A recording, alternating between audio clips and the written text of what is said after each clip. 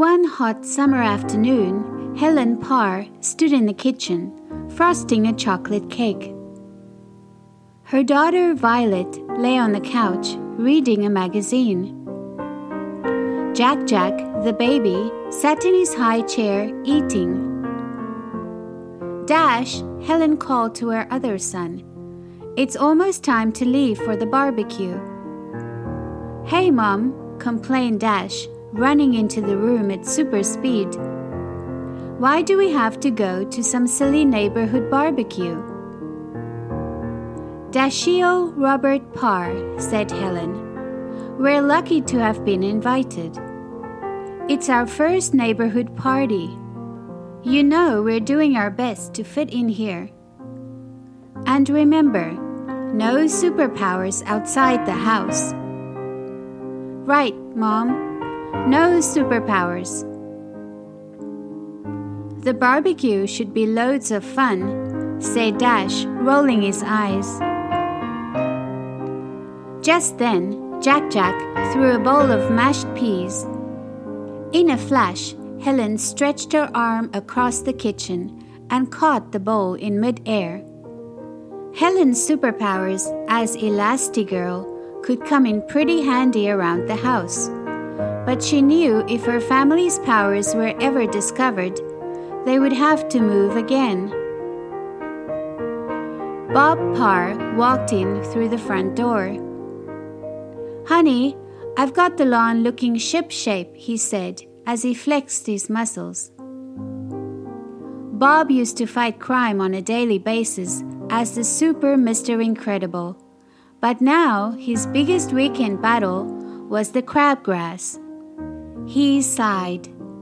I finally got the last of that giant tree stump. If I could have used my super strength, I would have been done 3 hours ago. You're right, dear, Helen answered, giving him a kiss on the cheek.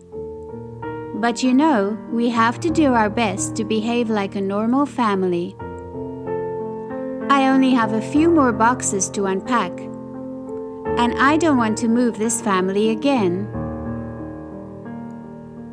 No one will ever believe Violet is normal, said Dash. Violet jumped up from the couch.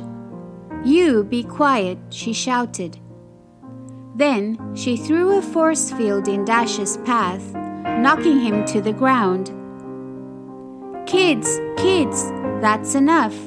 Let's get ready to go, said Helen.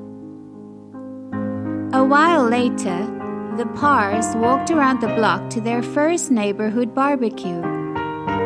Helen smiled at Jack Jack, who was in a baby backpack. I hope they like my cake, she said as she walked to the dessert table. Bob headed over to the grill to help out. Violet looked around for someone to talk to. Dash watched some kids compete in a sack race. He couldn't race because it might reveal his super speed. Then a boy walked up to Dash. Are you too chicken to play? Buck, buck, buck, clucked the boy, flapping his arms. Some of the other kids laughed. Dash scowled. If only I could race, I'd show that kid. When the mean boy hopped by, he mysteriously tripped and fell. Weird, said the boy. It felt like someone tripped me. Dash smiled to himself and brushed off his sneaker. His speed had come in handy after all. Luckily, his mom hadn't seen him. Meanwhile, Helen was getting to know some other mothers and toddlers. She listened carefully as another woman talked about removing grass stains. When the woman began to discuss needlepoint, Helen realized that Jack Jack had crawled away. Out of the corner of her eye, Helen saw Jack Jack atop a high brick wall. He was about to topple off. In a flash, Helen shot her arm all the way across the yard and caught him. She sighed with relief and hugged Jack-Jack close to her. The other mother just rubbed her eyes and mumbled something about not sleeping much the night before. Oops, Helen thought to herself. Over by the grill, the men talked about the previous night's baseball game. When the steak was ready, Bob stepped forward. "Allow me," he said, as he picked up a knife. The steak is a bit tough, he thought. I'll just cut a little harder. Crack! All of a sudden, the table splintered in two. The meat went flying and landed in the dirt. Guess I used a little too much super strength, Bob thought. They just don't make tables like they used to, do they, fellas? Bob asked, as the others laughed politely. Violet hadn't found anyone her age, so she sat under a shady tree and began to read. Then an old lady came over. Violet stood up to introduce herself. Once she did, the woman wouldn't stop talking. She told Violet about her miniature duck collection, her dentures, and even her hot water bottle. Finally, Violet couldn't stand it anymore. As the woman reached step 33 of her potato salad recipe, Violet pointed at something. The woman turned, and Violet seized the moment. She jumped behind a tall plant and used her superpowers to make herself invisible. Even though only her body disappeared, the colors of her clothes blended in with the bushes. Minutes went by. Finally, the lady noticed that Violet wasn't standing next to her. She looked all around and then walked away. When the coast was clear, Violet reappeared. She smiled to herself as she sat back down and opened her book. Since the steak had fallen on the ground, Bob and the other guys decided to grill some hot dogs and hamburgers. Bob didn't help this time, but he did eat 1 or 2 more hot dogs than he should have. Helen couldn't have been more pleased to see the neighbors enjoying her chocolate cake. Someone even asked for the recipe. She looked around the yard and spotted Dash telling a story.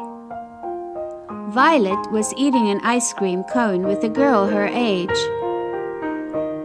Wow, it looks like we really fit in here, Helen thought, as Bob walked over to her.